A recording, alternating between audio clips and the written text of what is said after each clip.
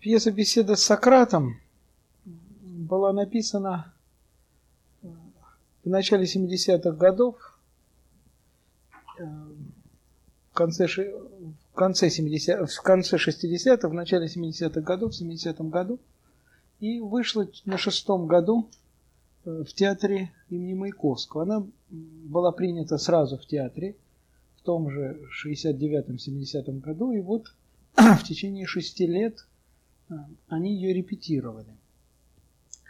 За этот период, когда пьесу репетируют 6 лет, естественно, человек продолжает жить. То есть он, наверное, что-то пишет. Вот. И в этот период я написал еще параллельно некоторые пьесы, которые и одновременно с этой пьесой были тоже поставлены. Поэтому чуть раньше, хотя написаны были позже. Пьеса, я не буду о них рассказывать, я расскажу лишь об одной пьесе, которая была очень важна. Не для меня, а просто для какого-то, так сказать, анализа театральной жизни в этот период. Эта пьеса носила название «Турбаза». Вот, «Турбаза». В этом сборнике, который вот у вас есть, она находится под другим названием «Пейзаж с рекой и крепостными стенами». Потому что напечатать ее под названием «Турбаза» было нельзя. «Турбаза» это было довольно широко известное название в нашей тогдашней общественной жизни. Название пьесы, которая была снята и по которой было написано много рецензий, и даже собирались какие-то целые заседания. В результате этой пьесы режиссер, который ее поставил, Анатолий Ефрос, получил свой первый инфаркт. Вот, так как, в общем, это был вопрос более серьезный, чем пьесы, а вопрос, так сказать, просто, так сказать, его общественной жизни. Вот. Но «Турбаза», хотя она, в общем, написана во втором периоде, примыкает к пьесам первого периода. И поэтому я расскажу о ней, придерживаясь хронологии выхода пьес. Премьера пьесы «Турбаза» состоялась в 1973 году. Вот я вам рассказывал о Чехове и рассказывал о том, что для меня «Чайка» – это пьеса о встрече человека с самим собой. То есть о встрече Тригорина с Треплевым, где Треплев и Тригорин одно лицо. Только Треплев – это юный Тригорин, а Тригорин – это постаревший Треплев. То есть продолжая эту же тему про жизнь, как перейти улицу сначала налево, а потом направо. Вот. Эта пьеса для меня была о крушении человеческих идеалов, о том, как постепенно человек становится похож на других и предает вещи, в которым он верил. Снимается кино, был целый монолог об этом, когда герой пьесы Нечаев говорил, что в дни юности люди живут на горах, но постепенно они начинают спускаться с гор в долину. И он говорил: не разбейтесь, пока будете спускаться с этих облаков в долину. Потому что это всегда связано с духовным кризисом.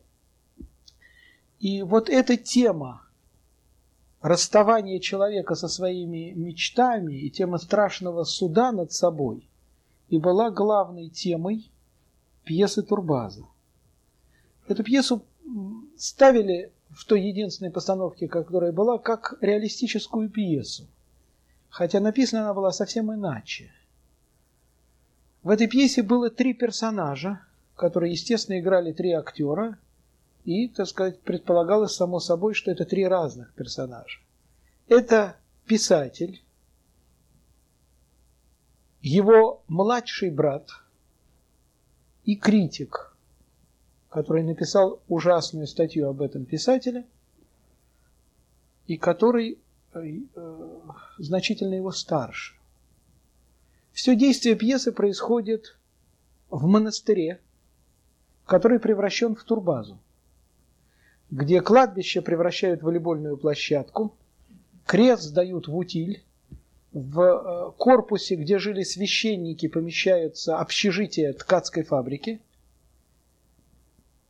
Но при этом турбаза остается объектом туризма, объектом туризма. И в башнях крепостной стены устраиваются кельи люкс, такие номера. Это очень смешно, сочетание келья слова, которое вы понимаете, если вы изучали русский язык, и слово люкс, что означает лучшие номера в гостиницах. Вот они превращают турбазу в такое возмутительное сочетание. Это как бы преданное прошлое. И вот там, туда, в турбазу, прибывает группа людей, которые приехали туда осматривать эти достопримечательности. У всех у них в путевках значится посещение часовни под названием Голгофа. Но, к сожалению, Голгофа на ремонте. Там авария очередная. Но они требуют, чтобы их вели на Голгофу во что бы то ни стало. Вот так формируется группа, которая должна пойти на Голгофу. В конце пьесы все время слышны выстрелы, которые все время приближаются к этой стене. Выясняется, что это киносъемка, снимают фильм о войне. Потом эта киносъемка прибывает внутрь этого монастыря, делит людей на тех, кто будет ранен во время выстрела и будет убит. Убитые, как объясняют, должны не шевелиться, а раненые должны, наоборот, шевелиться. И разделив людей на первый и второй, то есть на ранен, убит, они производят этот выстрел в этих самых людей. При этом сидит, у крепостной стены сидит сторожиха, старуха, для которой все события смешались. Ей все время кажется, что ее муж, которого она помнила мальчиком, ушедшим на войну, вот он уже вернулся, и он стоит среди этих мальчиков, которые готовятся уйти на войну. Она все время хочет с ним поговорить. И вообще старуха это уже совсем не помнит. Ей кажется, что здесь были все. Иван Грозный, Пушкин. Действительно, здесь были все, потому что здесь прошла история. И вот эти люди, заключенные в стену, за стеной, такой небольшой разрез общества, о проблемах и так далее. При этом в центре все время ходит писатель и критик. Критик написал о писателе этом разгромную рецензию, но он не знает, знает ли об этом писатель. Поэтому, гуляя с ним, он все время пытается выяснить, знает он или не знает. То ему кажется, что он знает, и тогда он начинает его бояться. То ему кажется, что он все-таки не знает, и тогда он над ним издевается. Так они прогуливаются все время по этой, территории, потому что критик все время имеет шагомер, он худеет. Ему надо пройти определенное количество шагов в день. И он объясняет, что количество шагов и обозначает жизнь человека. Если ты прошел 1000 шагов, то ты просто человек. Если ты прошел там 5000 шагов, ты уже воин. Поэтому он хочет все время быть воином, он ходит много для того, чтобы похудеть. Все это происходит на фоне большого количества людей, которые работают на этой фабрике, девочек и мальчиков, которые движутся, бегают, живут абсолютно своей жизнью.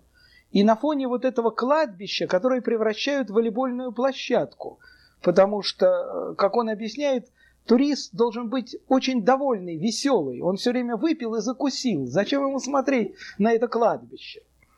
Кроме того, на кладбище очень грустная плита находится, которая есть копия надписи в петербургском некрополе. Плита такая: прохожий бодрыми шагами, и я ходил здесь меж гробами, читая надписи вокруг, как ты мою теперь читаешь. Намек ты этот понимаешь? Так до свидания, милый друг. Эта надпись приводит руководство турбазы в большую печаль, потому что она очень печалит гуляющих и жизнерадостных отдыхающих. Поэтому они превращают кладбище это в волейбольную площадку. И вот такая краткая, я вам просто рассказываю, краткая. И есть еще мальчик, как я уже объяснил, младший брат писателя, который всю жизнь хотел подражать этому брату, как бывает старшему брату, пока он не понял, что писатель этот давно ничтожен. Он давно не пишет, потому что он когда-то писал об этой молодежи и для этой молодежи. Сейчас он только занимается тем, что он женится, разводится, не до писаний. Он все время куда-то спешит, только он не знает куда. И он все время ходит, писатель, и бормочет одну фразу, которая есть ключевая фраза к его роли. «Рабы, волочащие оковы, высоких песен не поют». Вот эта потеря высокой песни и есть смысл этой роли. Он все время бормочет, писатель мало говорит в этой пьесе, он говорит только в конце. А до этого он бормочет цитаты какие-то. Это цитаты из вещей, которые он любит. Они бессмысленные, типа формулы, чеховской формулы «мужчина без усов, что женщина с усами». Вот. Это его, потому что он все время продолжает жить в своем, он думает. И сложность этой пьесы состояла в том, что, и одновременно ее простота, что там был взят где-то очень чеховский прием. То есть сцен было очень много. И там есть много сцен, она как бы, они все время меняются. Но каждая сцена идет в противовес, как в симфоническом произведении, она идет против предыдущей. То есть конфликт не в столкновении, в прямом столкновении персонажей, а в появлении новых действующих лиц, живущих в совершенно другой атмосфере. То есть, если идет, предположим, объяснение старшего брата с младшим, то одновременно на этой сцене идет сцена, когда просто человек бегает, чтобы худеть ради жизни. Идет объяснение в любви, которое прерывается идиотскими разговорами. И при этом писатель, который все время бормочет фразы, которые он один понимает. То есть здесь взят этот чеховский прием против, действие против. Только он создан не персонажами, которые находятся в этом же месте, а персонажами, которые находятся в другом месте, потому что в Турбазе действие идет одновременно в нескольких местах. Но самое главное в том, что на самом деле писатель, и брат, и критик – это одно и то же лицо, потому что там все время идет разговор о некой троице, которая изображена на фреске. На самом деле эта троица есть вот эта троица. То есть младший брат, потом то, чем он стал, писатель, а потом то, чем будет этот писатель, то есть критик, когда он станет совсем ничтожным и потеряет все. То есть на самом деле это была история некого страшного суда человека, который попал вот в это место, все расписанное фресками, где на самом деле это и есть страшный суд по его поводу. И вот эти выстрелы за стеной, это не просто киносъемка, это воспоминание о войне, которое он пережил, когда он был совсем маленьким, и который вот сейчас сюда приходит. То есть на самом деле вся пьеса представляла из себя монолог писателя, и единственной реальностью в этом монологе были атмосфера и обстановка жизни этого города. Потому что атмосфера и обстановка жизни этого города – это и есть роман, который пишет писатель. Вот эти ткацкая фабрика, эти ткачихи – это все его роман. Это то, что он сейчас пишет. А брат и критик – это разговор писателя с самим собой, или, как он говорит, там с чертом. И Эфрос, который был режиссер замечательный, но он был воспитан на другой драматургии. Он был воспитан на реалистической, очень хорошей драматургии Розова, Арбузова. И он не мог принять эту схему, о которой я говорю. Она ему казалась придуманной, невозможной. И он начал ставить реалистическую пьесу с довольно простым конфликтом. Писатель сталкивается с критиком, у него есть его жена, его девушка, с которой он пытался все время выявить то, что называется в театре сквозное действие. То есть пытался выяснить некоторую локальную историю и о ней поставить. Это привело к художественному к художественной неудаче. Он никак не мог понять, он очень сердился. После этого спектакля мы с ним на некоторое время разошлись. Он говорил, ну что же это такое? Мольер, он же, наверное, тоже неплохой драматург. Но почему же у него есть одна линия? Почему я могу его рассказать? Почему я не могу никак рассказать эту историю? Я пытался ему объяснить, что он не может ее рассказать, эту историю, потому что мы жили в разных веках с этим замечательным драматургом, о котором я не хочу сказать ничего плохого. Просто между нами несколько, больше, чем несколько десятилетий. И я не могу ему предоставить такую замечательную историю. Я могу предоставить только историю моего времени, то есть историю разбитую, кубическую, историю, похожую на век, всю странную, историю про подсознание. Но он знал, что все это фокусы. На самом деле театр прост. Он достаточно должен быть примитивен для того, чтобы быть поставлен. И поэтому, когда разгорелся скандал вокруг спектакля, а он разгорелся не по художественным, а по идейным соображениям, было сказано, что на сцене существует действительность, которой нет в реальной жизни. Потому что, как я вам говорил, трагедия бюрократизма в том, что он знает, какой должна быть реальная жизнь. И не хочет знать, какой она есть. Он даже этого допустить не хочет. Поэтому люди, которые тогда управляли нашим искусством, пришли и сняли совершенно грубо и с довольно беспощадным обсуждением эту пьесу.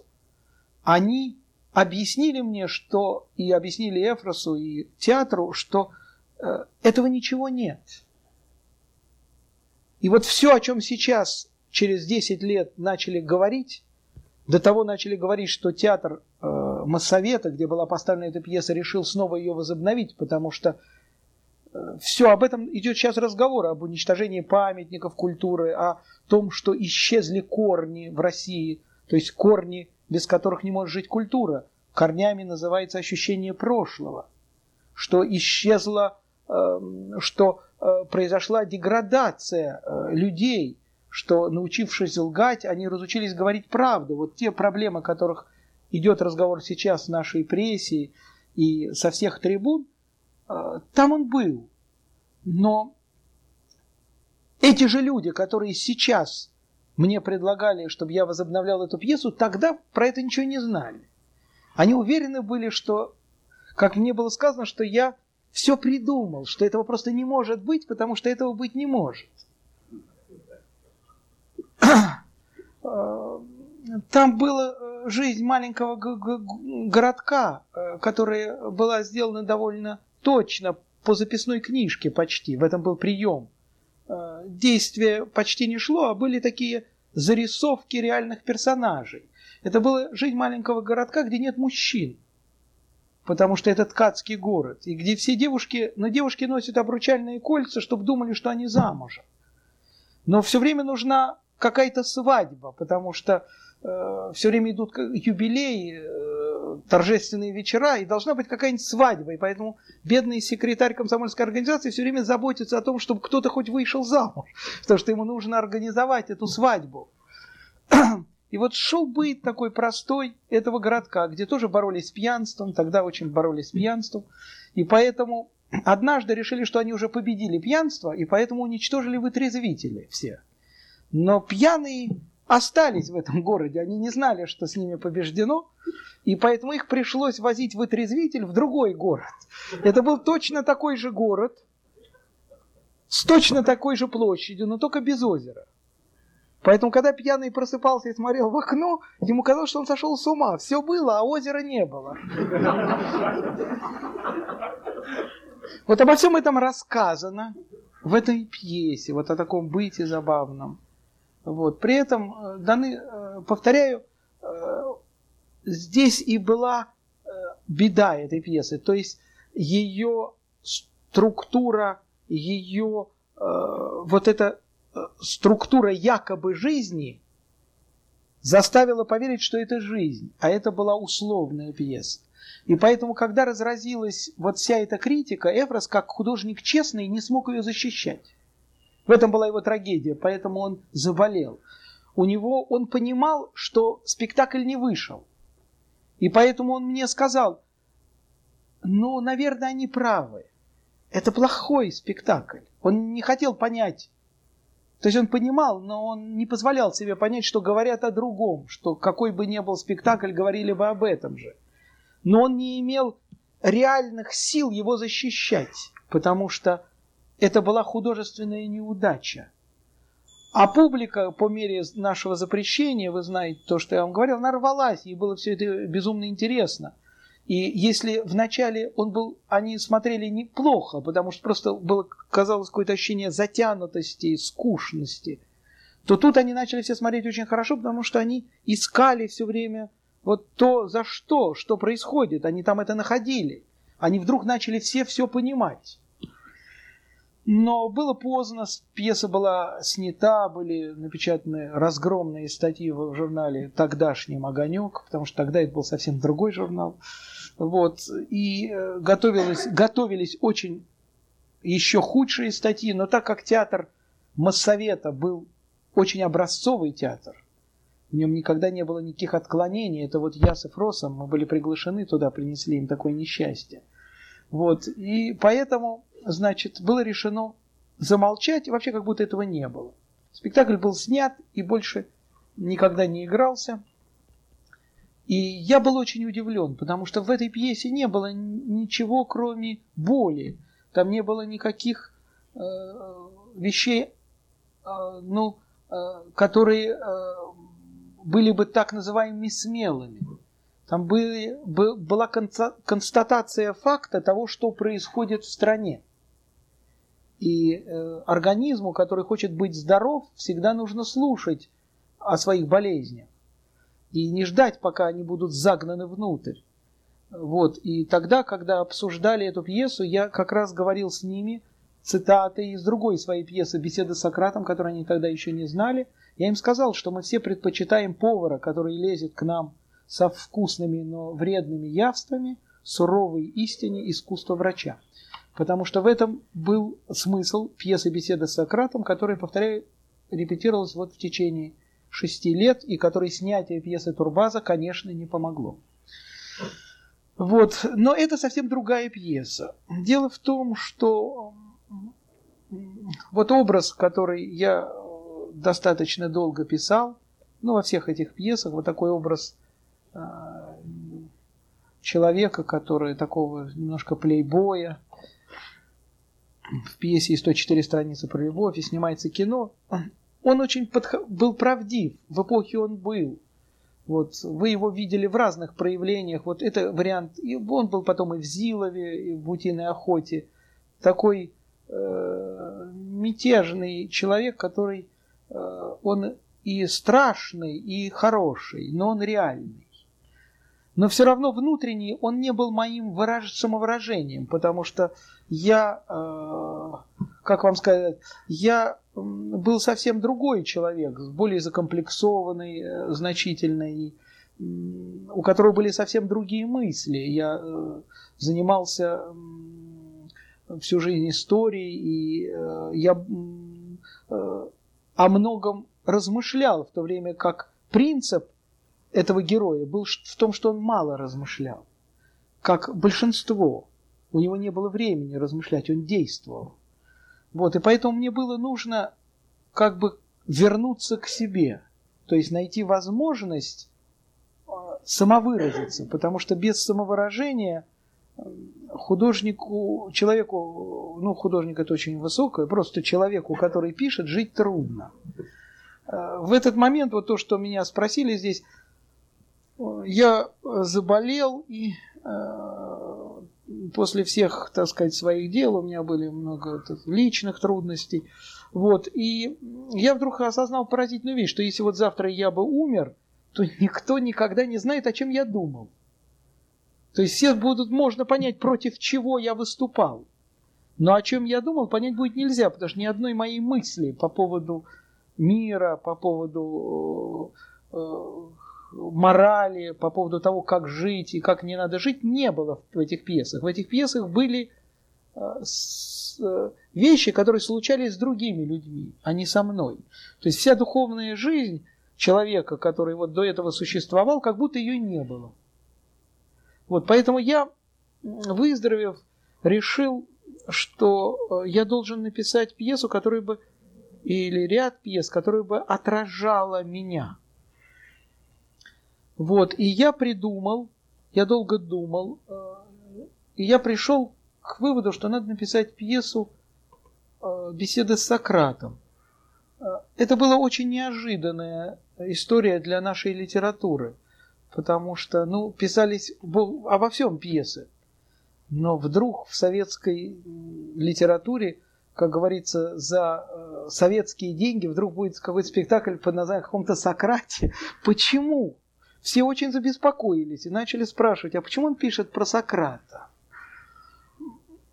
Вот.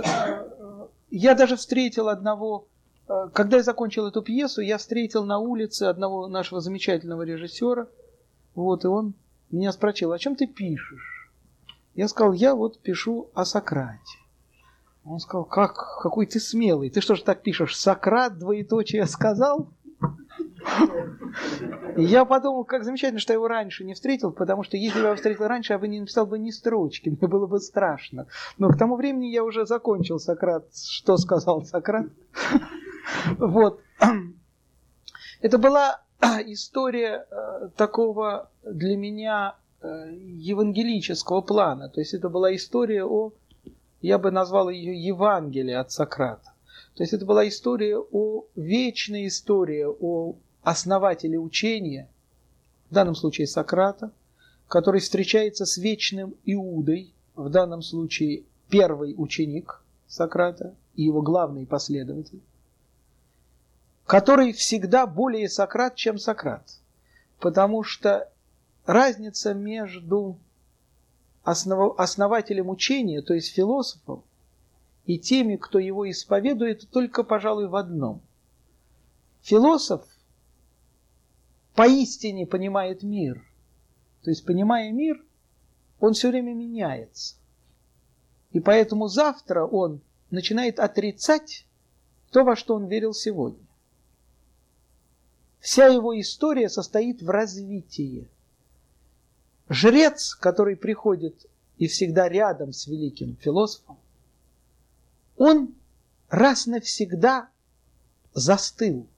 Он уже выучил все, что сказал этот философ. Поэтому, когда философ развивается и начинает отрицать себя, жрец это воспринимает как измену себе. Он начинает бороться с этим, потому что его задача сохранить учение. Это уже для него не учение, это религия.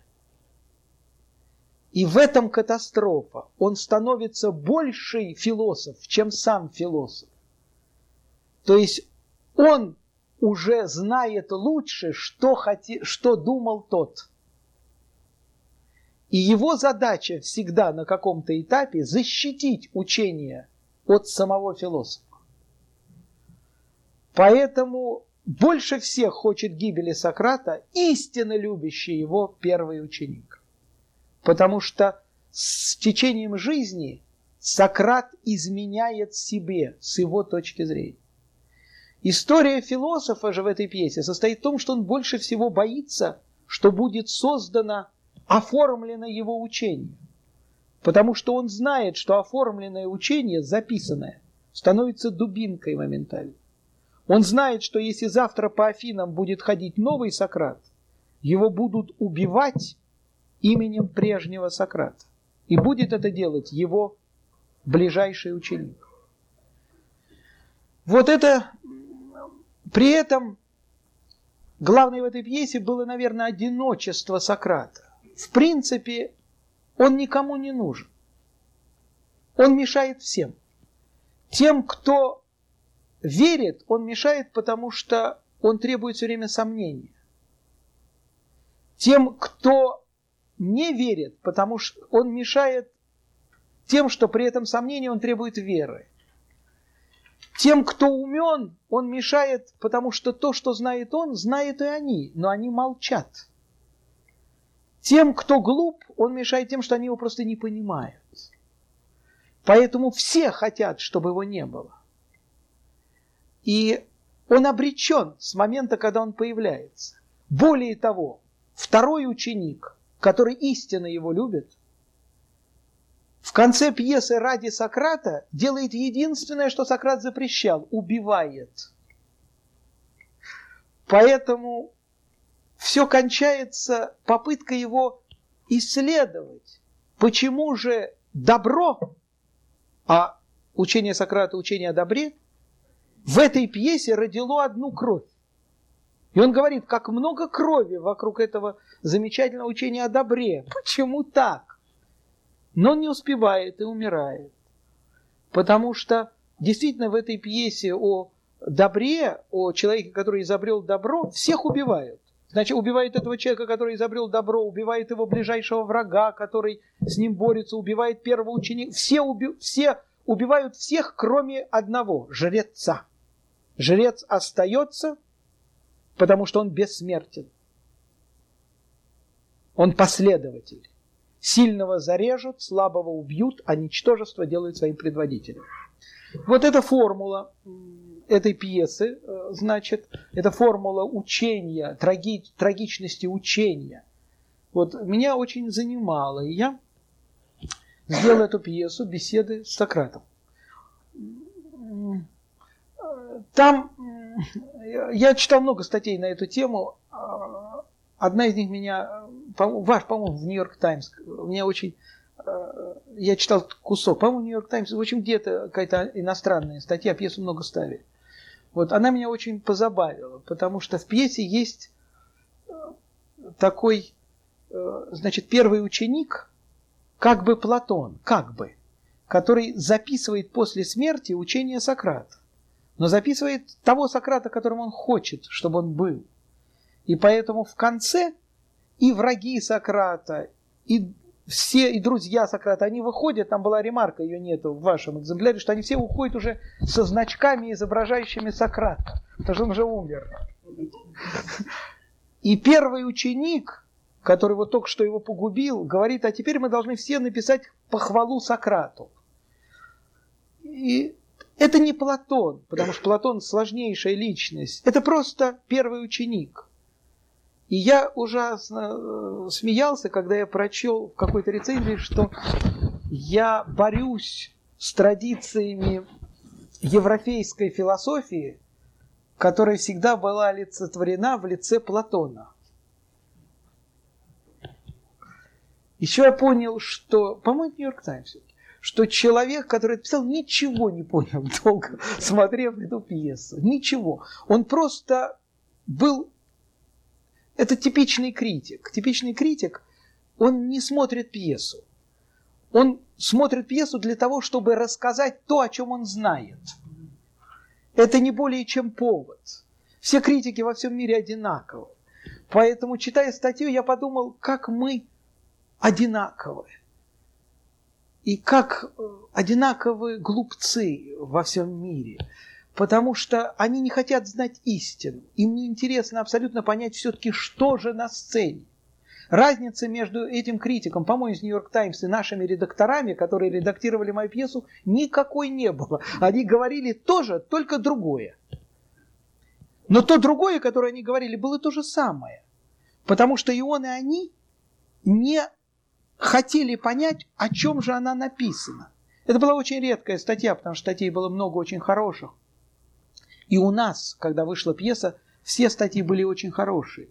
Самое трогательное было то, что все редактора, которые со мной боролись, они говорили, не надо этой пьесы, потому что, понимаете, вот здесь как-то надо придумать, чтобы она не касалась нашей действительности. Потому что, понимаете, она как-то вот у нас сейчас тоже кое-какие дела, они имели в виду, там, по-моему, шли процессы какие-то над деятелями культуры, науки. То есть Сахаров был. Они говорили, понимаете, публика, не надо вот, что это про нас. Я пытался им объяснить, что всякая историческая пьеса про нас. Что если она не про нас, значит она плохо написана, ее не надо писать сейчас, потому что если история это так неинтересна, что нас не касается, то зачем мы ее будем тревожить? Я пытался объяснить им главный принцип, что люди не менялись, они просто сменяли одежды. И что принцип драматургии, который я хочу сейчас сделать, это его надо назвать смена одежд. Поэтому мне так понравился спектакль в «Как то репертуаре театр», где Нерон был в каком-то странном костюме декадента, а Сенека был в костюме американского интеллигента времен конфедерации. Это было правильно, понимаете, она удивительная, вообще очень хороший театр этот, замечательный. Она поняла, я с ней никогда не разговаривал, но она поняла принцип. Она поняла, что люди только меняют одежды, что надо, они все должны носить разные одежды, потому что под одеждами они те же. И вот, значит, 6 лет из этой пьесы вот этот мой замечательный друг-бюрократ изгонял «мы». Все это должно было касаться античности. Как это сделать, не знал, он умер, другой появился, занимался тем же, третий, все. Потом все-таки спектакль вышел. И первая статья, которая была напечатана, она была напечатана в журнале «Вопросы философии». Это очень хороший журнал у нас. Вот, и иногда там пишут очень хорошие статьи. Эта статья называлась так: «Сократ и мы». Где в огромной статье этот автор, его фамилия Толстых, значит, это очень большой наш сейчас главный такой один из таких наш эстетик, так можно его назвать, который занимается проблемами эстетического воспитания.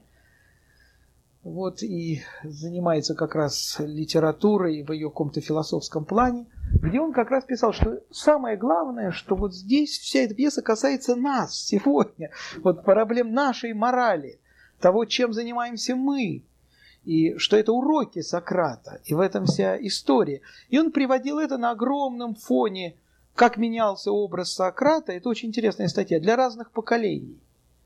Каким он был в XVIII веке, каким он был в XIX веке, новеллы о Сократе. Он необычайно, это такое месиво сократизма, как варьировали всю эту историю с Платоном и так далее. Вот. Потом он издавал книжку много раз. Потом была очень интересная статья нашего знаменитого философа Арсения Гулыги. Есть такой философ, который у нас написал очень интересную книгу «Искусство в век науки», где на примере Брехта, Тарковского, он еще жил тогда в нашей стране, театра Любимого, Феллини и вот в том числе вот этой пьесы, он прослеживает вот жизнь искусства в век науки. Довольно забавная статья, где он тоже занимается, естественно, одной проблемой: Сократ и мы. Вот после пьесы «Беседа с Сократом» я написал ряд пьес, которые, в общем, относятся к этой же теме, к этой же истории. Вот, здесь очень важная пьеса «Лунин» и «Театр времен Нерона и Сенеки». Я говорю о них сразу вместе, потому что они, в общем, составляют некую трилогию. И здесь я хочу, чтобы вы поняли. Первое действие Сократа, значит, пир, второе суд, третье тюрьма. И, в общем, Сократ, весь финал, это история человека в тюрьме. Но тюрьма находится на сцене. В Лунине действие сразу начинается с тюрьмы, и тюрьма находится тоже на сцене, но и внутри человека уже. В Нероне тюрьма находится в подземелье на сцене и доходит до космоса. То есть практически вся пьеса Нерона и Сенека происходит на крыше тюрьмы, потому что под полом находится арена, где заключены гладиаторы, которые завтра выйдут и убьют друг друга. То есть тюрьма становится такой космической. Поэтому эти три пьесы связаны вот этим ощущением свободы и несвободы, то есть ощущением трагичности положения личности всегда, ищущей личности. Она трагична не только потому, что она, предположим, живет там, где нет свободы, или там, где она есть, люди считают. Понимаете, ее изначальное появление творческой личности трагично. Она всегда во всех странах, при всех режимах постепенно начинает входить в конфликт с действительностью, в конфликт с другими личностями. Вот, значит, пьеса «Лунин». Дело в том, что ее трактовали все время, и ставили у нас, такую, вот после истории «Сократ и мы», все были уверены, что эта пьеса как бы, вот это она не про Лунина, а про, вот не про то, как сажали декабристов, а как сажали у нас в 1937 году, про сегодняшний день. И что там есть прямые такие ассоциации. Это, сразу вам объясню, это не так, абсолютно. То есть, вот когда-то, когда смотрел, у меня шел спектакль «Снимается кино», его смотрел знаменитый чешский режиссер Крейча. Это знаменитый чешский режиссер, тогда имя его гремело по Европе. Вот, он пришел в театр вместе с Вайдой.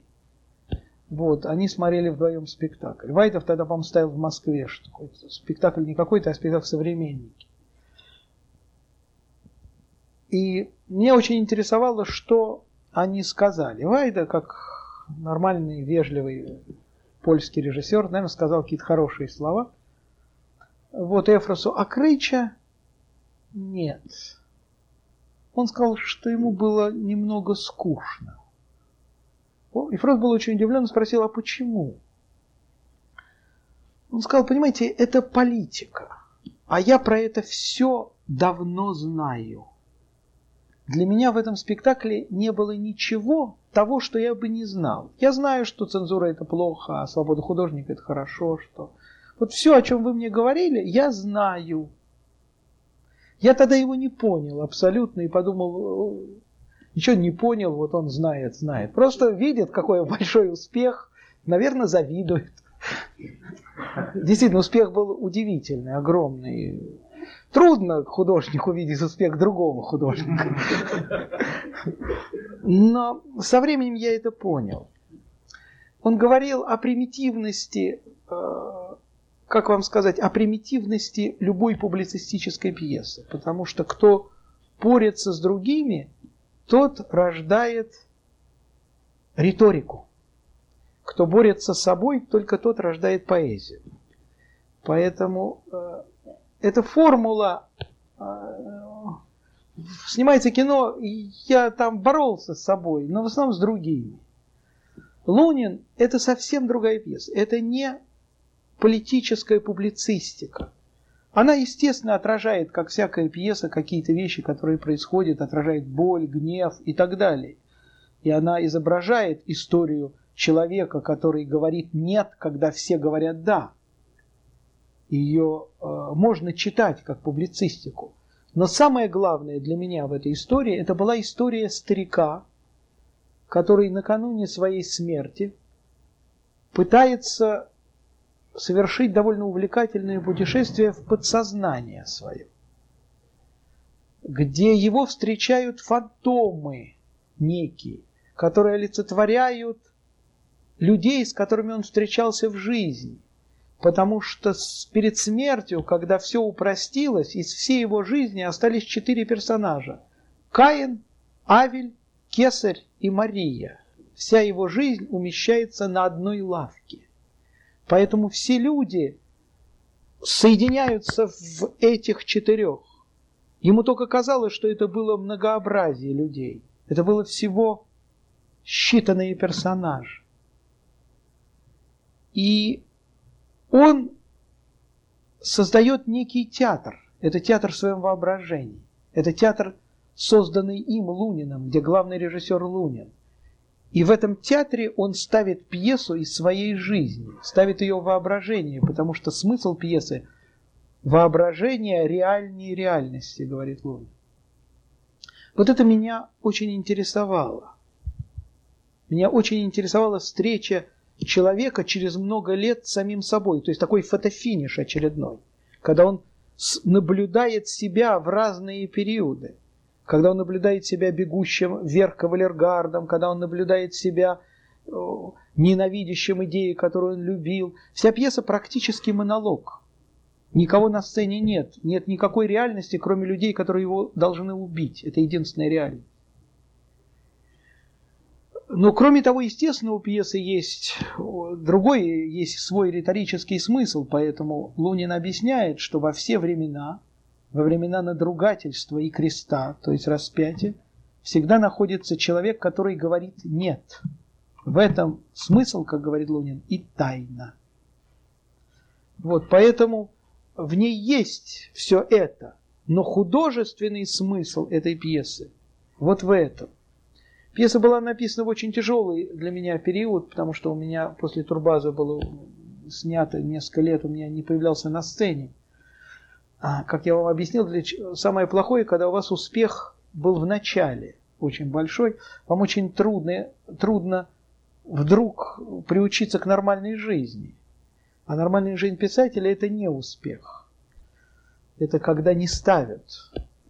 Вот. И это то же самое, что после, так сказать, очень хорошей одежды влезть в старое платье, которое ты носил много лет назад. Иногда это забавно, но чаще это горько, если ты уже к нему не имеешь никакого отношения.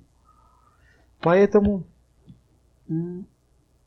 вот эти 5 лет моего непоявления на московской сцене, абсолютного молчания, у меня не было ни одного спектакля в Москве, были очень трудны. И я, когда писал Лунина, то я совсем не надеялся на то, что его поставят.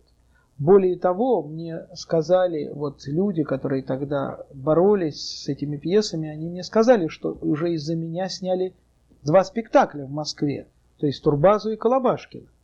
И что я заставляю бросать на ветер государственные деньги, и поэтому есть смысл просто объяснить мне, что я бракодел, и запретить мне писать, если я сделаю 3-ю пьесу, которая опять приведет к тому же, к безмысленной трате государственных денег. Самое удивительное, что человек, который мне это сказал, он тогда был очень ответственный человек, теперь просто пьяница, которого я увидел на улице, вот, который все забыл. Он меня когда увидел, он просто бросился, меня целовал и говорил: «Боже, как мы долго с тобой не виделись! Я тебе так рад!» Говорил он искренне, забыв все, что он говорил. Вот. Но тогда он был важный человек. Вот. Он мне все это сказал, и я пришел и написал эпиграф к Лунину, который напечатан в этой книге. И если я пишу, как бы обращаясь к читателю, то единственно только для показа. Тут форма. Одна пустая форма, читателя у меня никогда не будет. Достоевский. Эта цитата очень точно объясняла, что я писал эту пьесу без всякого ощущения, что она когда-то будет поставлена. Вот. После этого идет формула «смешок», и начинается пьеса о Лунине. Потому что неважно, будет ли она поставлена, в этом смысл слова «смешок». Важно писать. Поэтому, когда я слышал формулы, что мы писали или правду, или вообще не писали, они меня не радовали.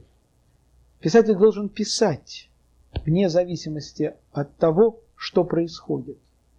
Потому что если он не напишет о том, что происходило в мире, то не напишет никто. И все это уйдет в никуда. Никто не будет знать, как страдали, как мучились, как радовались эти люди. Если он начинает молчать, то жизнь превращается в выжженную степь. И про нее никто ничего не знает. Этой эпохи не было. Вот, поэтому писать надо все время, вне зависимости от того, идет ли перестройка в государственной жизни, есть ли эпоха гласности или есть эпоха ей противоположная. Вот, и поэтому эта формула, если пишешь, не бойся, но если боишься, не пиши, это одна из важных формул жизни писателя. Вот, поэтому я не могу сказать, что я чувствовал себя героем, когда я сказал, я буду все равно писать. Если бы я бы чувствовал себя героем, я не мог написать ни одной строчки. Там было видно, герой это что-то очень важный человек, он очень серьезный человек. Вот. Я просто писал, потому что ни о чем не думал. И я очень легкомысленный человек. Я не понимал серьезность положения, которое мне все время все вокруг пытались объяснять. Вот. Я писал и был рад, что это одно из самых главных удовольствий для писателя – писать. Это не награда. Когда мне объясняют, что в вашей стране мало платят за литературу, я их понимаю, потому что нельзя платить человеку за то, что он получает удовольствие. Много, вот. Но вот тем не менее, повторяю, писатели, это было очень важно продолжать писать. И, значит, как к моему изумлению, у нас уже наступали какие-то, вот я вам говорил, что неверно абсолютно представлять, что вот был период до гласности, когда ничего не было, а вот сейчас наступил период гласности, когда сейчас все было тоже. Люди пробивали, существовала Ахмадуллина, повторяю, там существовал Распутин, существовало, много других замечательных фамилий, существовал Трифонов со своей литературой совсем. Вот, поэтому просто люди боролись, и они побеждали, потому что имели дело не с машиной, а имели дело с отдельными людьми, которые выступали против них. И в этой борьбе тот, кто умел, у кого хватало достаточно сил и везения, он побеждал. И Лунин имел удивительно благополучнейшую судьбу, как ни одна моя пьеса, хотя она, может быть, была самой серьезной и самой злой пьесой. Он был поставлен, на нем были замечательные рецензии во всех газетах. Его нигде не ставили в стране, не потому что его кто-то запрещал. Театрам было это скучно ставить, они понимали, что периферия просто умрет со скуки на этой пьесе, где человек будет все время говорить и никогда не кончит. Вот. Но катастрофа наших режиссеров, как и ваших, они знают публику очень хорошо. То есть они знают какую-то публику, которую они представляют, которая, как правило, к реальной публике никакого отношения не имеет. Поэтому к полному изумлению театра, когда он ехал на гастроли вот в эти периферийные города и показывал Лунина, залы были невероятно полны. Невероятно. То есть они могли играть сколько угодно эту пьесу. Потому что интеллигенция на местах очень сильная. Им это и было интересно.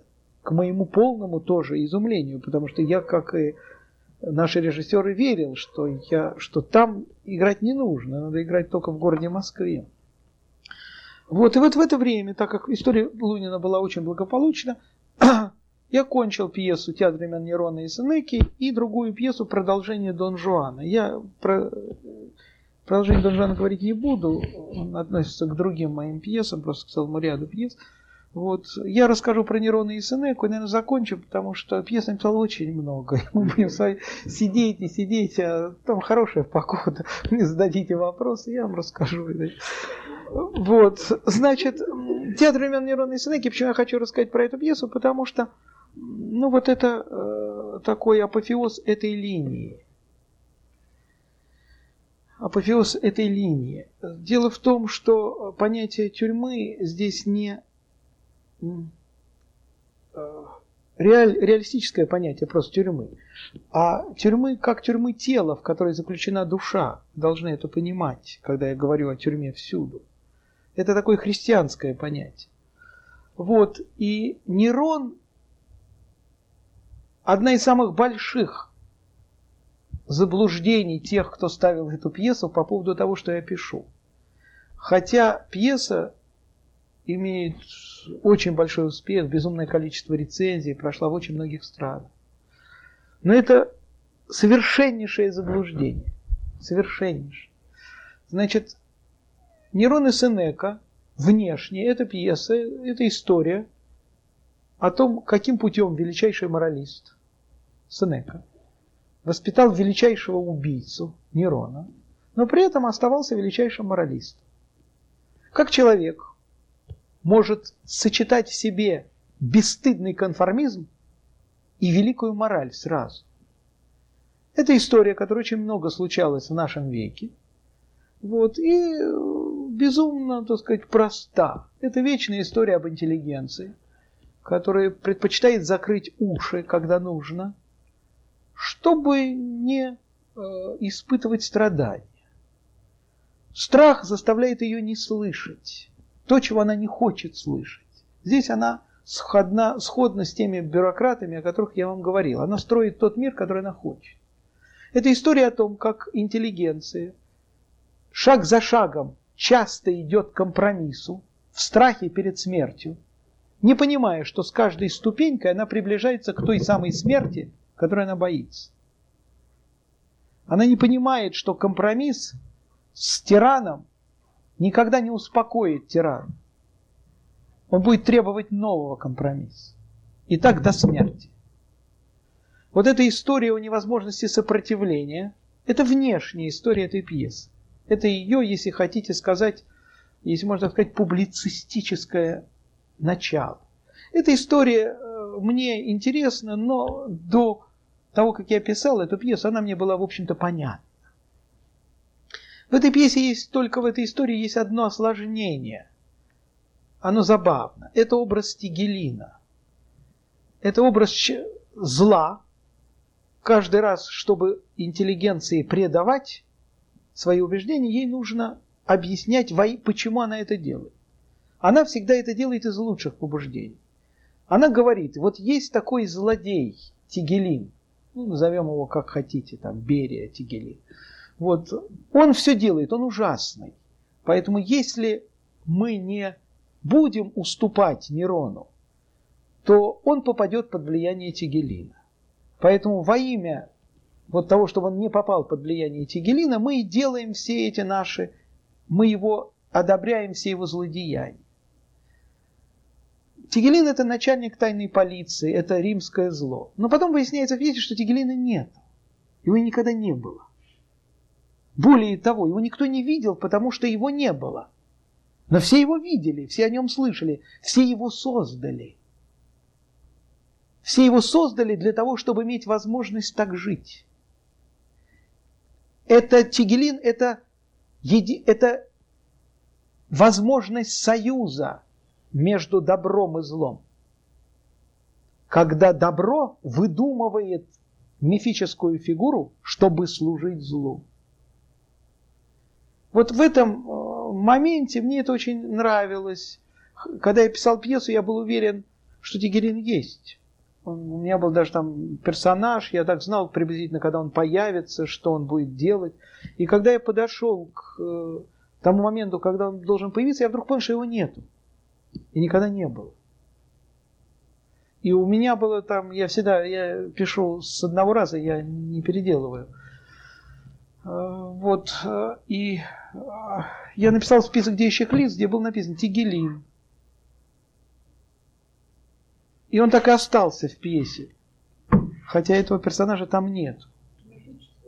Нет, он был просто написан Тигелин. В других театрах, вот типа Копенгагена, Королевского театра, они всегда писали очень мудро. Они писали какую-то фамилию актера рядом с этим персонажем, чтобы зритель думал, что он придет. Это правда, это правильно. Вот. Но это, повторяю, публицистическая часть этой пьесы. А есть еще такая мистическая часть этой пьесы. Дело в том, что пьеса начинается с того, что на сцене боги, 3 бога. Аполлон, Нерон, Амур и Венера. Венера становится римской проституткой, Амур становится мальчиком-рабом-педерастом. Вот, и они играют всю пьесу, и в конце, когда пьеса заканчивается, они снова смеются, и написано, как будто 3 бога переговариваются о какой-то лишь им известной тайне. Потому что на самом деле я так и не знаю, кто Нерон. То есть реальный ли персонаж, или просто некая высшая сила, которая очередной раз испытывает злом эту действительность. И что же такое зло, и где оно соединяется с добром, и как оно соотносится с этой идеей Бога, об этом в очень многом сделана эта пьеса. И еще. Эта пьеса представляет из себя театр в театре, потому что она не философский диспут. Больше всего в театре я ненавижу философские диспуты.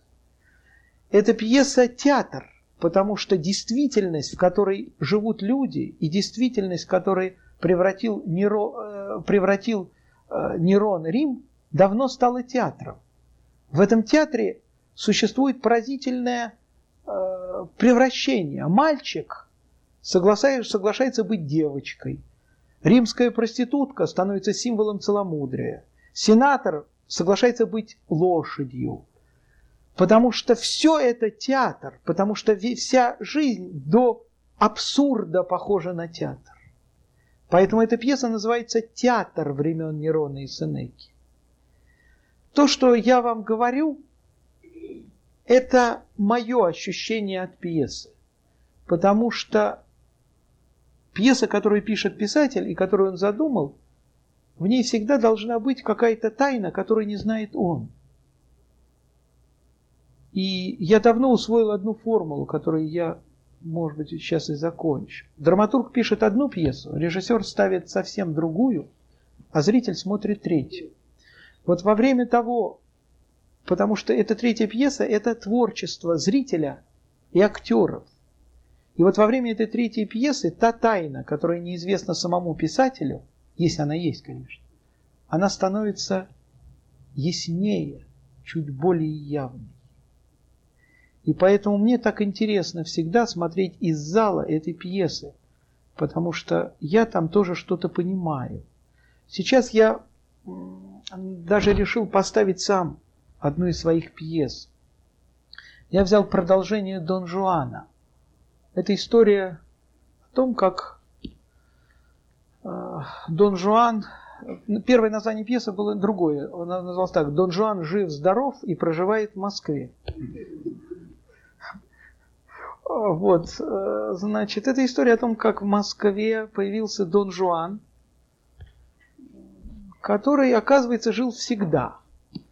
Вначале он был Парис, назывался, потом он был там в каком-то веке Казанова, потом он был Овидий до этого, вот, потом он был Дон Жуаном. Он каждый раз носит новое имя, но каждый раз приходит очередной командор, хватает его за горло, и все заканчивается. При этом при нем всегда есть Лепарелло, то есть слуга, быдло такое. Вот. Лепарелло остается и продолжает ждать Дон Жуана его следующего появления. Дон Жуану это очень надоело, и он пытается выяснить, почему это происходит. Вот как сделать так, чтобы, в общем, этого не было, потому что это очень скучно все время лететь, как он говорит, цитата из Маяковского, в звезды врезываясь. Поэтому он приходит вот сейчас в Москву, для того, чтобы наконец это все исследовать и закончить с этими постоянными хватаниями командора его за горло. Он создает новую картину, потому что Лепарелло уже давно не Лепарелло, а Лепо Карлович Релло, который заведует фотоателье. Он важный человек, потому что он во все века был, Лепарелло, человеком здравого смысла. Он всегда заботился, как он говорит, о том, чтобы у него была хорошо подшита тога, был хороший автомобиль, чтобы он был знаком с нужным центурионом. Поэтому он уже от этого мешанины веков совершенно обезумел, он не знает, в каком веке он живет, но помнит, что когда появляется Дон Жуан, появляются одни неприятности. Потому что все время надо опять мерзнуть под окнами, все время тебя будут опять бить. Вот. И вообще это плохо. Поэтому за это время он вообще уже давно, у них начальником главка работает командор, и он давно уже ему устроил эту любимую женщину Дон Жуана, которая во всех веках называлась Елена, Анна. И он объясняет, что он не может выступать против своего начальника, командора, которого в этом веке зовут, естественно, Иван Иванович. Вот, поэтому, но Дон Жуан, появившись, быстро начинает делать то, что он всегда делает, то есть он его бьет. И когда он его начинает бить, то Лепарелло, счастливый, поднимая с земли, говорит: хозяин вернулся. И начинает служить Дон Жуану. При этом, но служит он довольно своеобразно. Он уже видит, что с Дон Жуаном что-то произошло. Дело в том, что Дон Жуан постарел. Но потому что с каждым столетием ему немножко начисляется.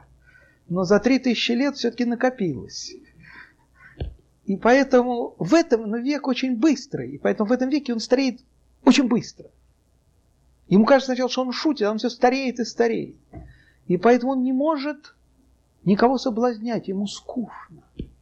Это вызывает у него приступы смеха. И очень он не может говорить эти слова. И Лепарелло понимает, что нужно делать. Поэтому он начинает все время проводить вот эту вечную историю Дон Жуана с Донной Анной. Только она происходит так, как происходит в этом веке. Короче, я не буду рассказывать эту пьесу, вы ее можете прочесть, но с какого-то момента Дон Жуан не хочет быть Дон Жуаном. И тогда Лепарелло понимает, что если нету Дон Жуана, то зачем тем, кто наверху, держать его слугу? А он привык жить. Он не хочет умирать. Он хочет руководить. И поэтому он сам становится Дон Жуаном, превращает Дон Жуана в Лепарелло, в своего слугу. Но самое удивительное, как он говорит, что женщины этого не замечают, потому что в этом веке, это век пластика. Здесь не нужна исключительность, не нужна китайская ваза в одном экземпляре. Все можно изготовить. Поэтому он говорит, что женщина замечательная. И он говорит, я и так боялся вот этого соблазнения. Оказывается, ничего не нужно. Надо сказать, я тебя люблю, а дальше в тряпочку. Дальше надо молчать, потому что она все придумывает за тебя. И дальше идет сцена такая очень важная и страшная, когда Дон Жуан понимает, что к Доне Анне явился Лепарелло, который объявляет себя Дон Жуаном. И когда он начинает кричать и врывается, но он с трудом уже двигается в эту комнату, то Лепарелло с легкостью доказывает Доне Анне, что он Дон Жуан. А это просто вот его слуга Лепарелло, который немножко сошел с ума. И пьеса кончается этой безнадежностью. И Дон Жуан соглашается быть слугой Лепарелло в этом веке. И если впоследствии его спросят, а как ваше имя было в 20 веке, то он скажет, в 20 веке меня звали Лепарелло, то есть слуга. Вот такая эта пьеса. Вот. И последняя пьеса, которую я вам расскажу, я там пропускаю очень много пьес, она в «Отсутствии любви и смерти», которые сейчас идут в Москве. Вот, ну просто такие, которые, может, вас более забавные для вас. Это «Старая актриса» на роль жены Достоевского. Это единственная пьеса, которая у меня не поставлена в Москве, но не по каким-то, так сказать, сейчас бюрократическим делам, а просто потому, что она не заинтересовала театры. Это очень хорошая непостановка пьесы, потому что она сделана добровольно. У нас не вышел роман на этой пьесе. И эта пьеса самая ставящаяся из всех моих пьес за рубежом. Вот, ее премьеры были вот, в Одеоне, в Театре Европы, замечательные постановки в Париже, в Национальном театре Франции. Ее премьера была в Национальном театре Хельсинки. Ее премьера была в Нюрнберге, в Страсбурге, в Самюре-Аксуа. Вот, в очень многих, сейчас готовится очень много премьер. Я ее видел много раз. Вот, на зарубежной сцене. Эта пьеса должна иметь эпиграфом вот то, что я вам сказал. Кто борется с другими, тот рождает риторику, кто борется с собой, тот рождает поэзию. То есть это была попытка написать пьесу абсолютно вне действительности. Но прелесть и сила нашего театра, сила в том, что он гражданский театр. Ему не интересно все, что не имеет публицистического содержания. Он не хочет это исследовать, потому что его зал знает, что это театр, который должен быть властителем дум, который должен выступать против чего-то, который должен быть смелым. В этой пьесе нет вообще никакой смелости. Она написана, ее действие можно легко перенести в любую страну. Ну, в любую нельзя, там есть какие-то реалии, типа там 19-го года и так далее, но они чисто условны.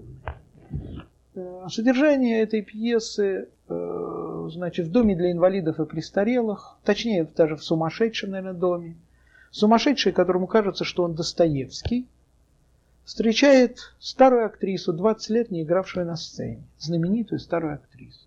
И он заставляет эту старую актрису играть воспоминания о любви Достоевского к Анне Григорьевне вот здесь, в этом доме для инвалидов.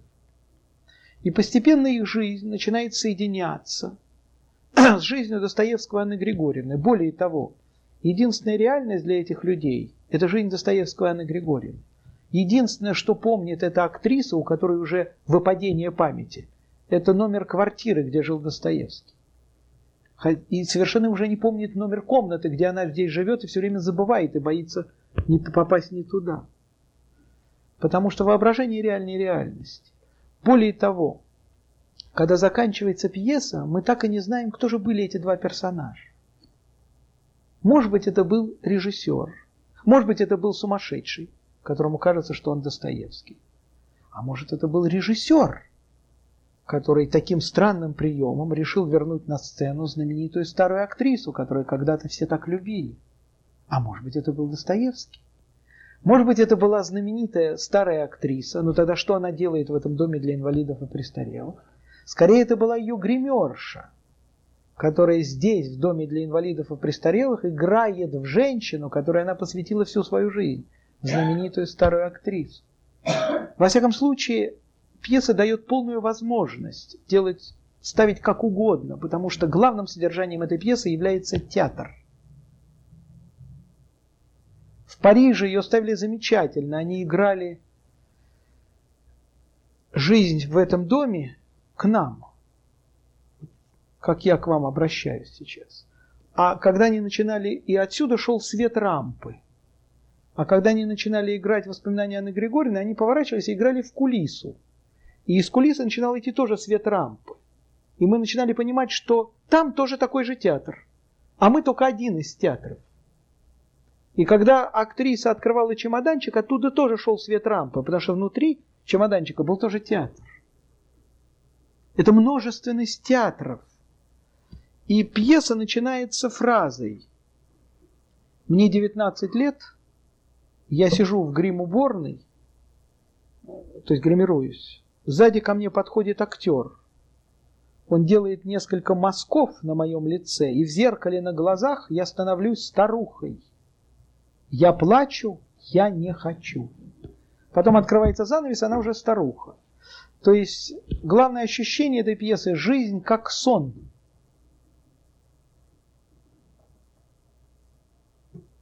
И эта пьеса для меня о тайне жизни. И поэтому она мне очень важна. И поэтому, хотя сейчас, так сказать, ряд наших театров, услышав о том, что ее так все ставят, решили ее ставить тоже, я делаю все, чтобы она была не поставлена, потому что больше всего в жизни я боюсь и не люблю театра. На этом я заканчиваю нашу встречу.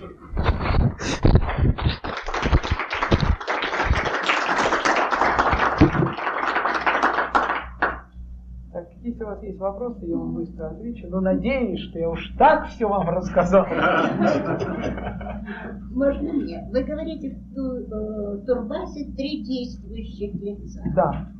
Но в то же время там какой-то фон. Да. Это нет, там 3 действия, там много очень действующих лиц.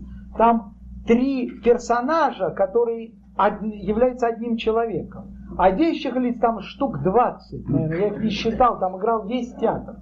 Там безумное количество действующих лиц, после этого я перешел сразу на 2 персонажа, после этой пьесы. Я получил просто... А какая роль вот этих всех остальных? Это роман, который пишет писатель. Это персонажи из его романа. Хотя здесь они абсолютно реальны, они действуют, они все внутри пьесы, ее можно абсолютно ставить как самую реалистическую пьесу, the most, просто сверхреалистическую. И второй генерал, кто написал тогда рецензию «Осторожно, Колобашкин»? Да, вы помните. Подождите, я никак не могу вспомнить. Да, это была очень трагическая история. Эта рецензия действительно появилась в вечерней Москве. Ее принесли в театр на спектакль. сразу и Гафт, это наш знаменитый артист, который играл Колобашкина, который сейчас через 18 лет решил возобновить этот спектакль снова. А где он играет сейчас, Гафт? Он играет «Современники». Это замечательный артист, наш сейчас самый главный наш артист. Вот, ему дали эту газету. И там была такая сцена, когда Колобашкин появлялся в окне и говорил, что он боится, потому что подоконник только выкрашен, и просил газетку постелить для того, чтобы встать на нее ногами. Ему давали вечернюю Москву, он показывал эту рецензию, поворачивал, становился ногами, начинал вытирать ноги об эту рецензию. А рецензия называлась «Осторожно, Колобашкин». Трогательно было в том, что ее написал человек, который подписал ее грозным псевдонимом «Солдатом». Ну кто? Кто это? Потом выяснилось, что это был человек, который знал меня с детства, очень добрый человек. Он знал меня с детства, ему было велено написать эту рецензию, ему было очень стыдно. И он написал ее, грозную эту рецензию, под псевдонимом «Солдатов». Но, как и вы, все решили узнать, кто этот был человек, и быстро узнали, потому что у нас в Москве люди, которые не прощают таких дел. Все стараются, чтобы все знали, кто их делает. Вот. И когда он понял, что я знаю, он страшно меня боялся. И вот эта ситуация критика и писателя очень во многом в турбазе, потому что он меня видел каждый раз, и он пытался понять, знаю я или нет. А я изо всех сил, мне его было очень жалко. Я делал вид, что я не знаю. Я к нему шел, а он думал, что я над ним издеваюсь. И он меня боялся и уходил все время от меня. Он был очень старый, очень переживал. Он заболел после этой статьи. И когда он выздоровел, он опять меня видел, и я опять к нему шел, он опять меня боялся. И так он и не знал до конца. Кто это? Адов его была фамилия. Он работал в «Вечерней Москве», был очень старый человек, и он дружил еще с моим отцом. Вот очень. И ему было так неприятно. Но я никому никогда не говорил это. И более того, когда мне это все говорили, я говорю, да нет, это какой-то просто спустили, он ничего не знал. И вы знаете, это искренне, мне его действительно было жалко, он был